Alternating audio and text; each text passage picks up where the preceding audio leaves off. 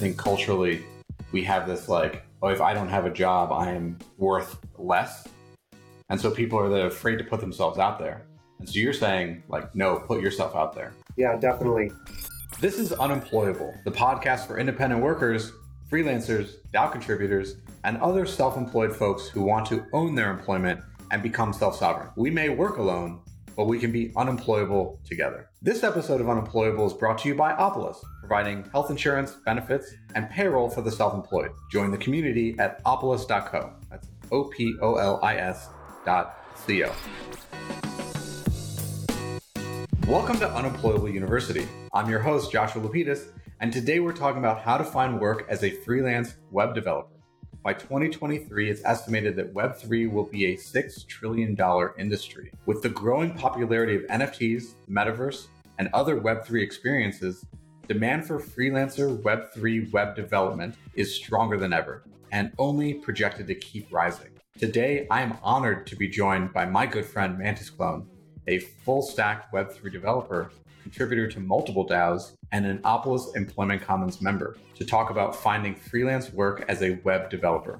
Over the course of this episode, we cover how to get started as a freelance web developer, how to get freelance web dev projects, whether you are a beginner or a seasoned pro, a look at salaries, bounties, and benefits for freelance web developers, and a comparison of pros and cons of working in-house versus freelance.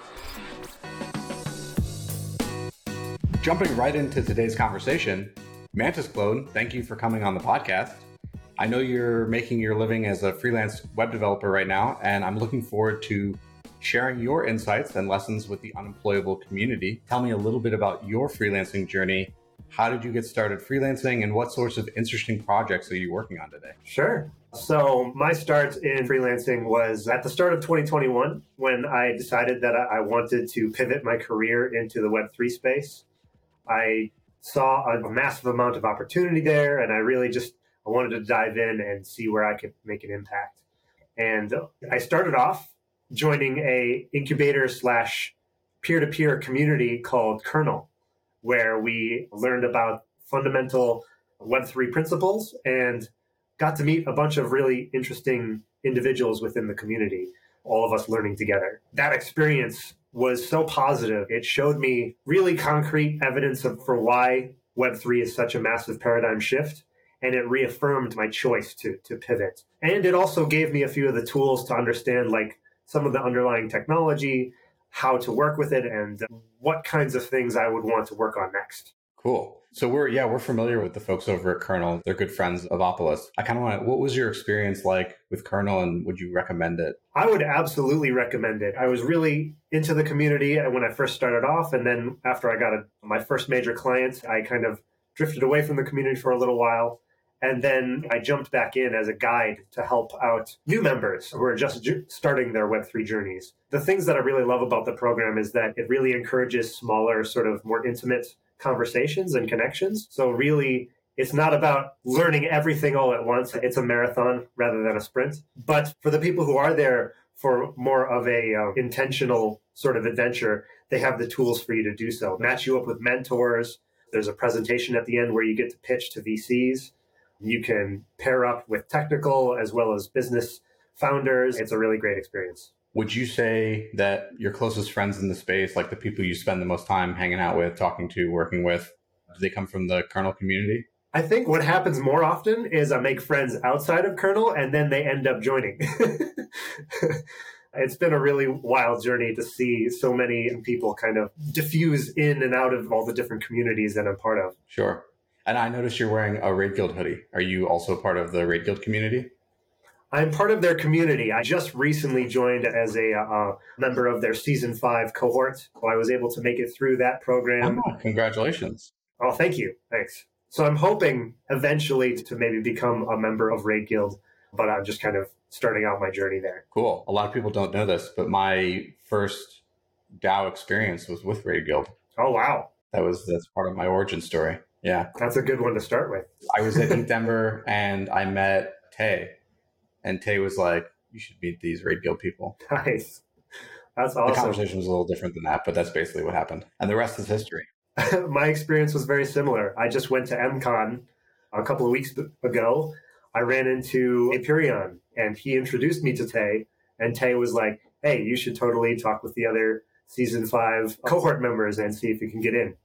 So that's exactly what I did. Yeah, Tay's a fantastic ambassador for the space and for helping people figure out where to get plugged in and helping deploy their skills where they're needed. So Raid Guild is a great group of freelancers that I think you're joining here. What was your freelance experience like before coming to Raid Guild, or is this kind of the beginning of it? My experience with freelancing before coming to Raid Guild was kind of scattered. At that point, I was already part of several different Web3 communities. And for the last few months or so, I've been trying to, find my way, figure out my niche, figure out the projects that I could meaningfully contribute to, while still maintaining sort of like a diversity of different projects that I'm working on. So before you got into Web3, before you joined Kernel, what were you working on? I've been a professional developer for over 9 years now. My career started out in the industrial automation and aerospace and defense industries. I spent about 5 years working on a variety of different projects, a lot of them more lower level in the tech stack. Started out doing a lot of like embedded work, working on chips that sat alongside FPGAs, working on embedded firmware programs that would run on really restricted operating systems. Cool. Did those roles require a clearance? I did have a clearance at one point, yes. I had a secret when I was at the State Department, but my first potential development role was as a junior Java developer with the Department of Homeland Security, USCIS. Oh, wow. And this was 2016 as 2017 was starting, and Trump got elected, and like January, he takes over and cancels this contract right before my clearance pens. Oh, man. But I want to transition that into a question of like, what's it like to do the opposite of cleared work, where we're building this like brand new infrastructure. It's kind of outside of the norm. Well, I think that there are a lot of differences. For me, one of the biggest ones, just personally, was working on open source software was a massive career unlock for me, because it meant that I didn't have to worry about convincing my future employers or my future clients, like, hey, these are the things that I worked on, and all I can tell you is just this brief description of what it was kind of like. Nowadays I can just say, hey, here's my GitHub. I've clearly been active every single day for the last 365 days. And these are the cool things that I built in that time. So it's a lot easier now. There's got to be a difference between like applying for a job and interviewing versus saying, here's my like Git repos and offering a services agreement. Is there a change in that dynamic, or is it still asking someone for money? Honestly, it's a little bit of a stressful conversation for me. There are differences, though. I mean, I feel like there's a little bit more onus on the individual to be confident in their skill set when you're going into like a negotiation over a particular contract versus going into a negotiation for a job. It is similar. I mean, you're doing the same sort of calculations, like what is my skill set? What could I feasibly ask for that skill set on the open market? How does it change based on the particulars of the employer and the particulars of where I live and my own cost situation? Okay. It's different because it happens a lot more frequently as a freelancer. So you have to get comfortable with it. What advice would you pass along to somebody who is just starting? And if you could do some things differently as you were just getting started out as a Web3 freelancer, what would you do differently? Well, if you were just getting started out as a freelancer, I would say to probably start slow, try and find your day job, so to speak, or the thing that is for sure, and then just start dipping your toes in. Join a community, do a online free tutorial. You could try and do some bounty hunting work. So there's communities that'll put up bounties for work that they've already scoped out, and they'll offer bounties for those. Let's just like unpack bounties for a second. What are bounties? How do you claim them? And is it one of those things where multiple people can try and so only one bounty is awarded? Can you end up doing work that you don't get paid for? It's the core of the question. I see what you're saying. It really depends on the bounty itself. A lot of different platforms out there will offer different sorts of bounties that you could go after. Some of them are group bounties where they would have a team of people all collaboratively working on it.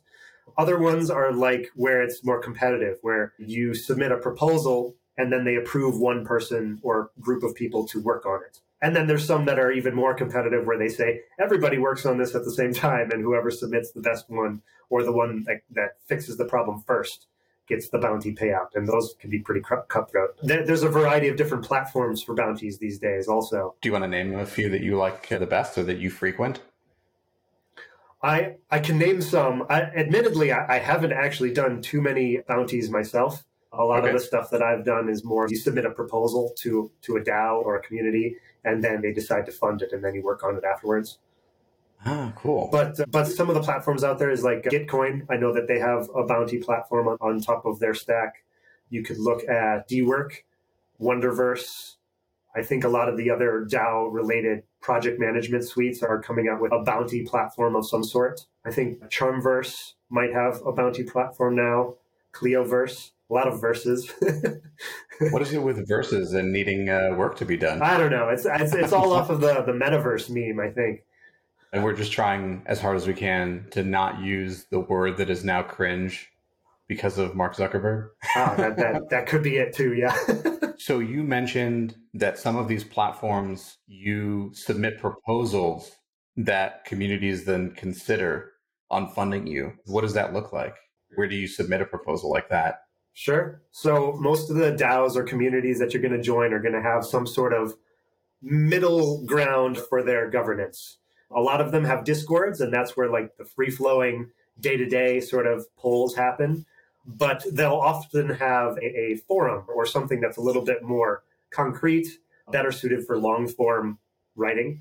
And that's typically where you would make your proposal. You would want to lay out a description of like the problem that you see, the solution that you're proposing, the details of what it would take in order to achieve that solution, any specifics about like the team that you're working with or the work breakdown structure of who's going to be doing what. Or if you're like creating a role that hasn't yet been assigned, that can also be specified. And then you lay out like a cost. You say, this is how much I think that something like this would cost.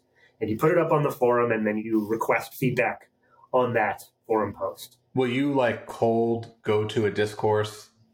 Discourse is the most common forum, at least the one that I'm familiar with, that everyone's trying to move away from because I don't care for discourse.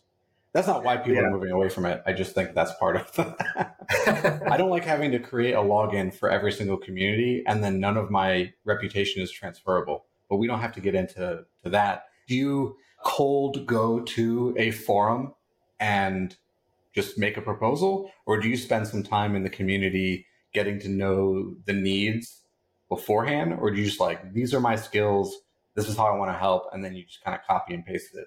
That's a great question. And honestly, the answer differs a little bit depending on the type of organization you're proposing to.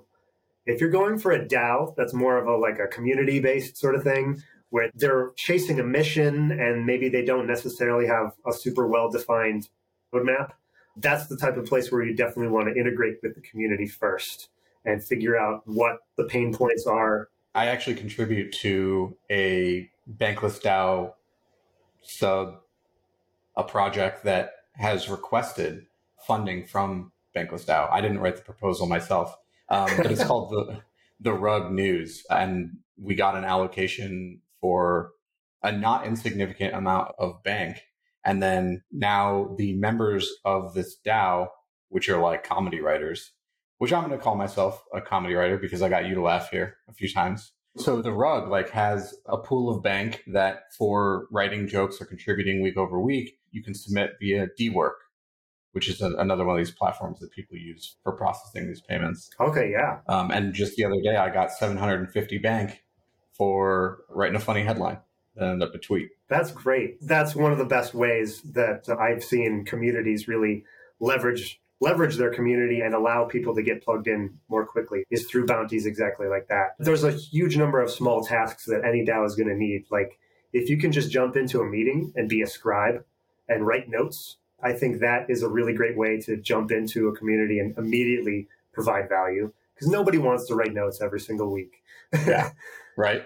So there's a lot of these open for non-technical folks, but as a developer, I'm imagining more time and energy and like setup that goes into being able to contribute development hours. Maybe that's not true. I'm not a developer, so I don't know. What is that like?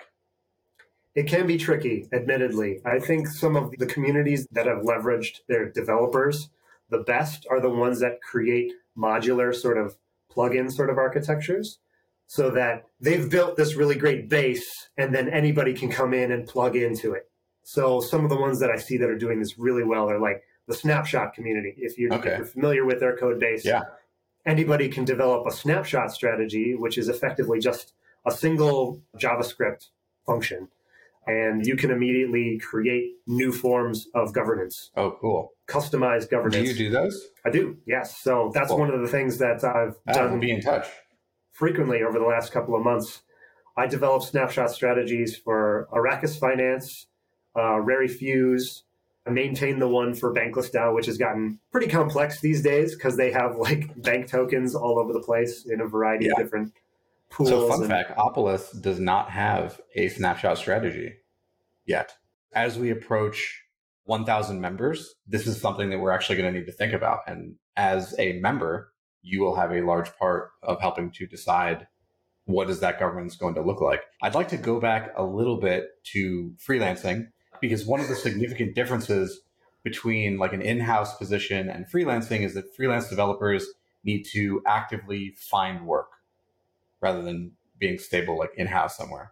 This aspect of self-employment can be a real mental hurdle for some people and many of our listeners, and not knowing where to look adds to that uncertainty and then not having income. So aside from the proposals on forums, how would you suggest freelancers find web development projects? That's a great question. I think that a lot of the ways that you can get integrated into freelancing as a beginner is oftentimes to create your own thing. One of the ways that I'd say is finding a hackathon and creating your own project based on existing technologies and then getting rewarded for it, and then potentially rolling that into an actual full-blown product. I think that's a great way for a beginner to really jump in. Do you have a favorite hackathon, or like, do you go to all of them? Do you focus on the virtual hackathons? What would you recommend for a kind of beginner? Personally, I've focused on the virtual hackathons, but that's more of a function of me and my family prefer not to travel in these sort of trailing COVID times. Yeah, your partner is significantly more effective at getting you not to travel than mine is. I'll put it that way. I'll put it that way. So you participate in a lot of the virtual hackathons. Right. Some of the favorites that I have heard good things about are like the ETH Denver one is one that I hear people talk about all the time. Super welcoming to developers. Also, the fact that it's free to attend, I think, is one of the biggest things that draws people to it. It's just created an awesome community of people who are super welcoming. I think that the ETH Global ones are pretty good also, and they have a lot of online virtual ones relatively frequently. So, did you participate in the ETH Bogota hackathon at DevCon? No, I didn't. And I'm kind of kicking myself for not. It would have been a great opportunity, but I was just really busy with a lot of other stuff at the time. Understandable. Well, hopefully we'll get to see you at DevCon 7, wherever in the world that ends up. Hopefully. Okay, so how about for more seasoned professionals making the switch to freelance, like you did, a decade in development work? That's a lot of time. That's a lot of quality experience. I imagine any DAO would be very lucky to have you. How do you suggest an experienced developer leverage that experience and network to find more engagements in the space? The best ways for an experienced professional to get their name out is to actually just go on podcasts, go on Twitter Spaces, go on community calls, and just like start introducing yourself, saying what you're good at. And if you have a technical background, people will flock to you like crazy. I've seen it firsthand. Like, the number of things that I say no to far outstrips the number of things that I say yes to. And I think that was even true before I got into Web3. So once you get your name out there, people will find you. So the lesson here is make yourself available, go to all the things, but also don't be afraid to say no, because saying no to the wrong things can present opportunities for when the right thing does come along. That's true. And figuring out what is right for you is a deeply personal sort of choice. And the advice that I give on that note is that there's a huge number of things going on in Web3. And I personally felt my calling was with identity and reputation and data sovereignty type topics. So I sought out opportunities that really kind of worked with those subjects. If you're interested in more artistic approaches, there's plenty of stuff for you. If you're more interested in like financial type stuff, there's plenty of opportunity there as well. So what is your current portfolio look like? Where are you currently contributing? Yeah, so a few of the communities that I'm actively contributing with, the first one I'll mention is Talent DAO. So Talent DAO is using science to fix DAOs, and using DAOs to fix science is one of their taglines. They're creating a research community that's doing research on DAOs. And it's populated with a bunch of like organizational psychologists and researchers and developers and all sorts of really intelligent people. They're building really cool stuff. So with them, I'm focused mostly on reputation-based governance is one of my focuses right now. Okay. I'm glad that you are contributing there. That's an exciting project. Opolis actually sponsors the newsletter, and Saltoran.eth is one of my favorite people in the space. So it's awesome that you guys get to work together. Oh yeah, she is great. So you touched on this briefly, and I'd like to give you the opportunity to kind of expand on it. How did you find your niche, and what was that like? That was really a big part of my kernel adventure when I was first starting out, was figuring out what really spoke to me at like a personal level, what drove my passion in the tech space. And the thing that I came out with was that I was really driven by privacy and reputation and data sovereignty. And part of the reason was for that is that in a past role, I was working on speech recognition systems, and I saw the massive amount of data that they required in order to train. And admittedly, I was working at a startup and our speech recognition systems were okay. But I could imagine the oceans of data that the large speech recognition systems that you can probably name are collecting and potentially storing. And all of it's very opaque and we don't really know what they're doing with it. So that's what drove me into the Web3 space and ignited my passion here.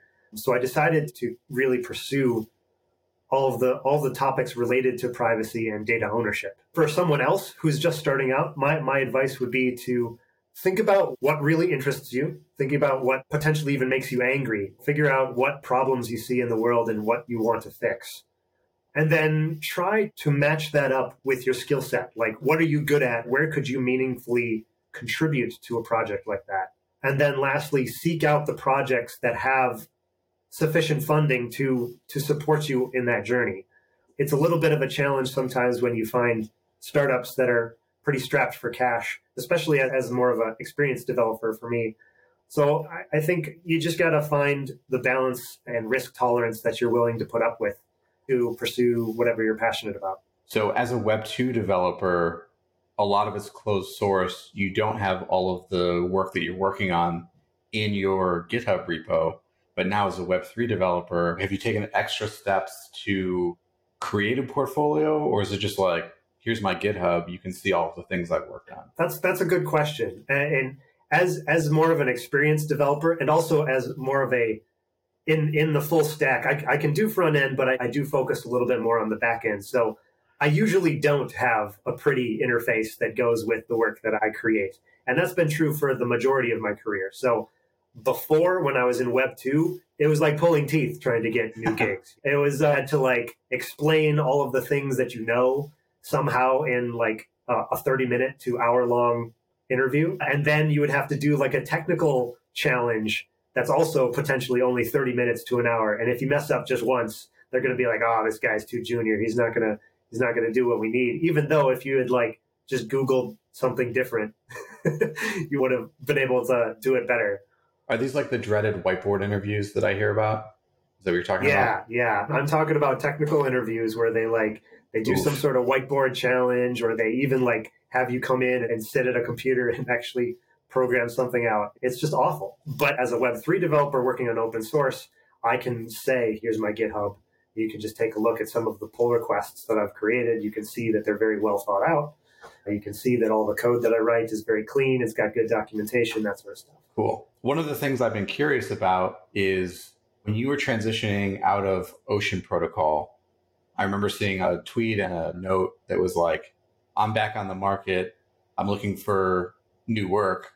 What was that process like? How long did you go without pay between those? Were there typical like freelance struggles? And I guess now, are you stable in where you're at, or are you still looking? Those are great questions. The first one, I'd say that when I first parted ways with the Ocean Protocol Foundation, I received a massive deluge of like incoming messages of people asking me if I wanted to like work with them. And that was exciting. That's and fantastic. Also super overwhelming. It was the unfortunate truth is it came at a time in my personal life where I was dealing with some stuff that was going on, and I didn't feel super comfortable like jumping on all these opportunities as they came up, mostly because I know that reputation is everything in this business. And I didn't want to commit to something that I would later not be able to fulfill. So I ended up taking a lot of smaller, sort of like lower risk tasks for that first couple of months. And in that time, I submitted some proposals to a DAO that I'm involved with called the Ocean DAO. Related to or not related to Ocean Protocol? It is related. It's the DAO associated with it. So I did some small tasks for them, like I created a snapshot strategy for them. Cool. And I also did some initial legwork on integrating their stack with Arweave decentralized storage. Very cool. And that kind of carried me through those first couple of months. I will say that I ran into some good luck with the Optimism airdrop. That also helped sustain me for a good month as well. Yeah. So you liquidated your responsibility to help pay the bills. I did. And I even posted about it on Twitter, and I feel good. I feel good about it because it's what I needed to do in order to support myself and my family during that time. I think of all of the airdrops across the board as being this like just liquid UBI where all of it is part of the market cap of ETH. And it's just like diverted in some parts to the ecosystem. And we, as individuals, build our portfolios kind of like to support different things that we want to support within the ecosystem. But it's all one ecosystem. And this goes back to the thread of like, you and I are colleagues. We don't work together. We don't have the same employer, but like we are colleagues. We probably will be colleagues for the next like decade, at least. Here's hoping, right? Yeah, right? Well, one of the many questions in there that I wanted to make sure that you answered was, everyone's got to pay the bills. So what was it like in the transition between your last paycheck from, or I guess your last allocation from, because you were already part of Opolis, from Ocean Protocol Foundation to taking these mini gigs to where you're at now? Was there any periods of insecurity, or were you relying on savings? Like, how did that work? Yeah, I think that there was a period of time where I was relying on savings. The truth is that like going from one primary client and then jumping immediately into creating multiple client relationships a little bit without notice was difficult. And honestly, I probably wouldn't recommend it. If other people are trying it. If you have something stable, hold on to that until you've kind of built up at least one or two smaller clients on the side, and then try to make the switch once you have like that third one that would be able to sustain you. Would you do anything differently? Yeah. I think I would probably, if I had more foresight, I probably would have tried to get a more solid sort of development role at a DAO part-time while I was still at the Ocean Protocol Foundation. And then maybe at the moment that I have the second one, I would have made the transition at that point. So this is like the age-old, like, don't quit your job until you have a new one lined up? Yeah, basically. I've managed to find my way nonetheless. What really turned the tables for me was that I was putting myself out there. I was really like showing people that I was available, posting about it on Twitter, talking about it in community calls. Going to MCon was a really big one for me too. So like not having shame about being in a position of perceived vulnerability. I think culturally we have this like, oh, if I don't have a job, I am worth less. And so people are afraid to put themselves out there. And so you're saying like, no, put yourself out there. Yeah, definitely. Some of the other things that we've mentioned here also, I think that creating a portfolio for yourself, creating an online presence that is easily linked and easily traversed so that people can find the information about you that they need to know is super critical. One of the things that our viewers really want to know is about compensation throughout the ecosystem, right? So you've done the working for a bigger protocol, you've done some of the smaller gigs, you've done some of the bounty work. What is for your specific skill set or the things you're working on, what are some of the different salaries? Or do you think of it as salaries? Do you think of it as, is it like an hourly, weekly, monthly? I usually conceptualize it as an hourly, even if I'm bidding for a proposal with like a flat rate. It's usually because I've gone into the problem, figuring out about how many hours I think it's going to take me, and then backtracked from what I think my hourly rate should be to arrive at the final project amount. So I've seen a range of like for very unexperienced juniors just coming into the space who are just jumping in. The pay is actually really good, even just starting out. I've seen people make $100 an hour just as an absolute beginner. Really? Yeah, yeah. But then for the more experienced folks, it goes up from there. I personally have been going after contracts that are around the 130 to 150 range. And I've seen other developers that are more focused on a particular technology, especially Solidity, the really senior Solidity developers who've been in the space for several years are pulling down upwards of like 200 to 250 or even $300 an hour if they're really good. Wow. Some really crazy stuff like that. Just back of the napkin, $350 an hour consistently at 40 hours a week is about $700,000 a year. Yeah. But so the thing is, like, you have to be really good at filling your pipeline in order to be working every single hour of the week. I'd say that most freelancers are probably averaging more like 80% or maybe even down at 60%, depending on their seniority. If you're more senior, you could actually be even doing towards the lower, like 60. Now, is this in a mix of stablecoins and the native token? Is a lot of the comp in a very volatile asset, or is it a mix, or is it mostly stablecoins? That's a great question. I don't have enough experience to know like how much each of those different categories you're going to see in the industry. I know they all exist. Okay. I know that different projects are going to like really emphasize their protocol token, and other projects are able to offer stablecoins. I know that for me personally, I usually go for a mix. I prefer to have like the base portion in stablecoins that I can rely on, especially if it's a longer running project. Sure. But then I'll go for like a bonus or like an extra or just an augmented part in protocol tokens. Do you think about it as like skin in the game where like you'll do a better job or you'll be more excited about maybe, I don't know, coding something that's less exciting to you if you're like, all right, there's a lot of upside for me here. If I do really well, the token could take off, like that kind of thing? Do you think about it that way? I think that absolutely factors into it. Yeah. There's a lot of different factors you got to consider when you're evaluating a token. I mean, anyone on the financial DeFi side will tell you a lot more about it than I could. But my basic framework is like, when will it be liquid enough for me to sell if I needed to? That's an important consideration because a lot of early stage projects are not going to be liquid right away. Sure. Also, just like what are the tokenomics of the project that you're working on? Well, I gravitate towards the projects that have better tokenomics. that's a whole other skill in of itself. There's probably more upside in less established things because it's like if you end up making it a thing, then there's higher upside. I think you're selling yourself short. I think you understand a lot more. I don't think that when people approach, especially like, all right, just take a Web2 startup. Like, I don't look at the entire cap table when I think about what is the equity that I'm earning for this role. I'm not like combing through a cap table and being like, the tokenomics suck. Fair enough. But like, you're actually thinking about it. I think most of the time I wouldn't go to that length either. But I have met people in the Web2 space that do that. You're like going through Etherscan. You're like, oh, this guy's a holder. I'm not interested. I'll take more USDC, please. I've never had to do that. Well, also the entire time I've been in the space, I've either been solid at either Consensus and now Opolis and ETH-Denver. There's not really like I don't do as much of the DAO like, oh, this DAO's got this holder. I'm not going to contribute. Oh, sure. Like I said, I do go for the stable coins more so just because I've got a family. I got to make sure that the tokens don't go down to zero tomorrow. So speaking of family, is one of the things that your partner, like that you guys had to talk about when you left your Web2 job, like benefits was like, where are you going to get your healthcare? Is this a thing that you're going to be able to take care of?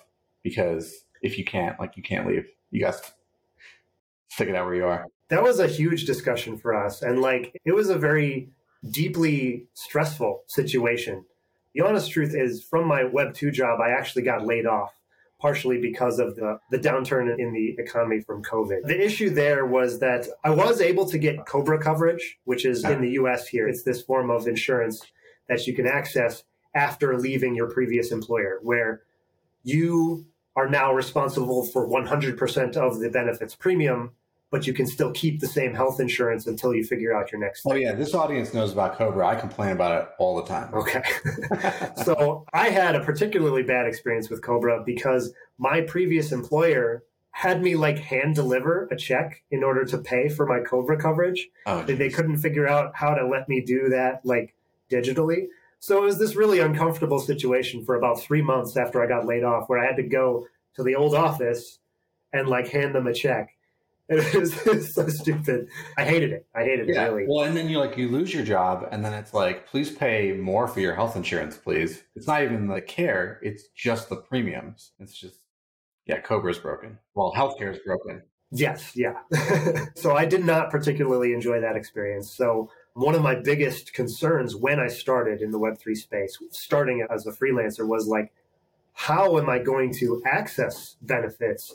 Especially if I'm working as a contract worker for a company that exists as a foundation in Singapore and is manned by a team in Europe. Like, how do I, as a US individual, figure all that out? Especially if I was, in my particular case, at the Ocean Protocol Foundation, I was their second US contractor at the time. Basically, they didn't really do anything for the benefits. I had to figure it out myself.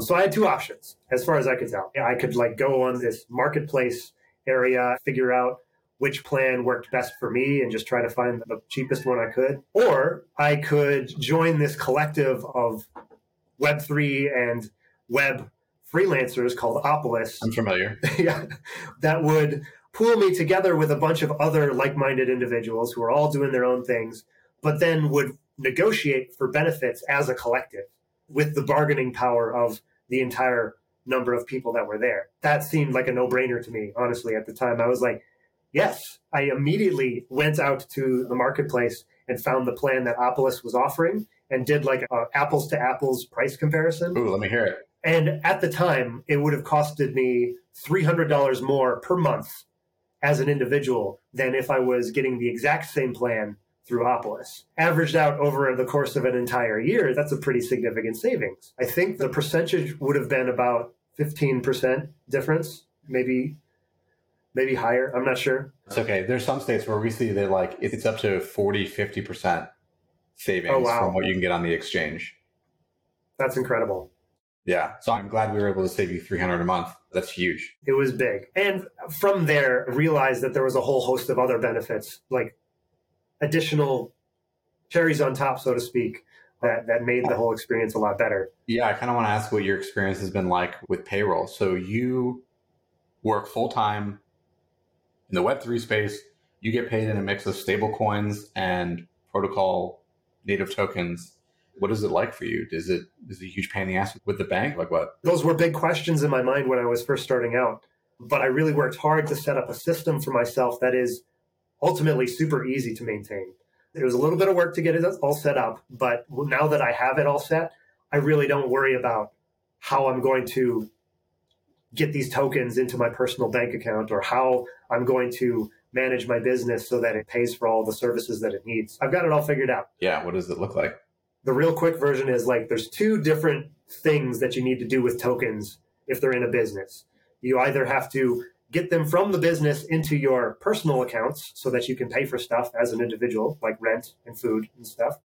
And then you also are probably going to have to pay for some amount of business expenses because every business has them. And a lot of places don't accept USDC even, or any sort of token. They expect fiat currency. Those are the two rails that I had to figure out. The first one is taken care of by Opolis. Anytime I need to move money from my business into my personal accounts, I run payroll. So that means that my business pays tokens directly to Opolis. And when I say tokens, I'm directly transferring tokens to their smart contract address. And then they withhold the federal taxes, the state taxes, the local taxes, and the benefit premiums that I owe, and then forwards the rest of it as whatever mixture of tokens and fiat that I want. And they put that into my personal bank account as a direct deposit. So in that way, I am able to pay for all the stuff that I normally would as a person living in a house and eating food. The second rail that I talked about was, how does my business pay for stuff? So in order to do that, my business had to set up a business bank account. I couldn't figure out a way around that. I did try. And then it also needed to have some sort of institutional cryptocurrency exchange account. There's three that I went with. There's Kraken, Gemini, and Wire is the third one. And with those three exchanges, I can feel reasonably comfortable that any token that I need to off-ramp, I will be able to do so. And when I say off-ramp, that means selling a token for fiat currency that I can then send directly to the business bank account. Once I got those two rails set up, I was able to figure out any expense that my business or my personal stuff needed. Is that a cat? There is a cat in the background. Yes, I do. I have two cats. Oh, nice. What are their names? One is named Evie, and the other one is named Flare. Ah, okay. A man after my own heart. All about Pokemon. So 7 years later, whatever it is, I'm still playing Pokemon Go. So. Oh, nice. Yeah, it's like when you go to a new country or a new place, you just like open it up, grab a Pokemon, and that's like, you've got this like memento from. Yeah, some people go into the gift store and buy a bunch of stuff. I collect Pokemon. Everyone's got their collections. For me, it's POAPs. Oh man, I love POAPs. Okay, let's just real quick. What's your favorite POAP? My favorite POAP? Yeah, you have like one that you're like, this is the best one I ever got. I mean, the best one, the one that was life-changing almost for me, was the initial Bankless token that I got, the POAP that I redeemed with. That's a good answer. The Bankless podcast. Yeah. For me, that one was big because I actually subscribed to their podcast 1 month before the DAO dropped. And I got my POAP, and I was able to then immediately join the DAO with my, I don't remember how much the first token drop was. So thousands a bank. Yeah, something like that. And I just jumped into the community, and I've been part of the community ever since. So that's a really big one. So just for the people who are listening who don't know, POAP is a proof of attendance protocol. You probably would get a POAP for listening to this or subscribing or whatever. But so Patricio, the founder, they founded POAP at ETH Denver. So, POAP's been in our hearts. But the Bankless one that is specifically mentioning, if you were a subscriber in 2020, you got a POAP for being a subscriber. And then if you were a subscriber in 2021, you got two. So you got the 2020 and you got the 2021. And for being on both of those lists, you got a lot of bank. I think I was, so that, and I had donated to their Gitcoin grant in a matching round a couple of times. And so nice. I was like a top 30 holder of bank for a while. And I wouldn't have gotten involved in the community if I hadn't have accidentally gotten that airdrop, because I wasn't really reading the podcast or the newsletter that much. And then now, look, my background, this used to be on my chair, is like a MetaFactory Bankless drop. I'm like all into the Bankless community. Yes, it is. I recognize that one. I didn't grab that one. I wish I had. It's an interesting one for sure. It's very soft. But collect POAPs because you never know what good can come from just having a POAP. But don't farm them. I like them. I see them as like a map of my journey, of the things that I've done. I think it serves as a source of reputation and will be a source of reputation as I continue my Web3 journey. That's a really good way to put it. I think that's a great transition to my last question, which, based on your experience, what are some of the pros and cons that developers face transitioning to freelance that we should be thinking about? Sure. So I think that there's a lot of differences between the working environment when you're working at like a salaried or full-time sort of job versus as a freelancer where you could have potentially multiple clients. I think the first major difference is that they really push you to optimize for 100% productivity when you're at a larger or even a smaller full-time job. And they try to set up stuff with like a program manager or project manager so that you can really focus in on doing the work that you're assigned each day. But along with that, like I said, you're assigned work every single day. You have very little kind of flexibility, especially if there's business needs that trump any sort of personal interest that you might have. it can be hard to pursue your passions in that sort of role. I'd also say that as a salaried individual, you generally get less per hour because you're not taking on as much risk. You're not seeking out your own opportunities, and you probably don't have your own business structure that you're trying to maintain. I think that was one of the things that stuck out to me when I transitioned to freelance work, was that I could immediately request a boost in revenue simply because it's implied that you're probably maintaining some sort of business, some sort of liability shield for yourself. At least I hope you are. And you probably have additional business expenses on top of that, like accounting. And if you're drawing up contracts, you might have some legal stuff or going to conferences and everything else that goes into pursuing leads is the business development stuff that you're not necessarily paid for if you're not budgeting it into your contract structure. So yeah, I think you can get paid more as a freelancer per hour. And I also think that you have a lot more freedom to pursue your passions because you can have maybe your one stable client or your two stable clients that really pay the bills. And then you could have that third one where you're doing stuff more for sweat equity, or you're taking a risk on a underdeveloped token community. And there's just a lot of more options for managing your personal risk as a freelancer, in my opinion. I do have one more question. I lied, because something you said inspired this. I want to ask everyone, did you quit your 9-to-5 to work 24/7, like the saying goes? Or have you managed your time better than that? I have learned to manage my time better than that. I did not manage my time well when I first started. And that goes back even to when I first transitioned into Web3. I was just constantly being distracted and trying to learn everything that I could. Nowadays, I have become much more regimented, and I use a time tracker now. I personally use Harvest, but there's a bunch of different options out there for it. And using that, okay, I can kind of organize and track how much time that I'm spending on each of my different tasks. And that has allowed me to, at 5 p.m., I try to unplug and I spend the rest of the night with my family as best I can. And that's super important because my son, he's only a couple of years old now, so he really needs that sort of structure in the latter half of the day. How old? He's 2.5 now. Mine's 3.5. Going to turn 4 soon. We got to get them together. Are you bringing your kids to Eat Denver this year? I have not broached that topic yet, so maybe we can figure it out. Highly recommend it. We'll make sure we get your partner tickets. They're free.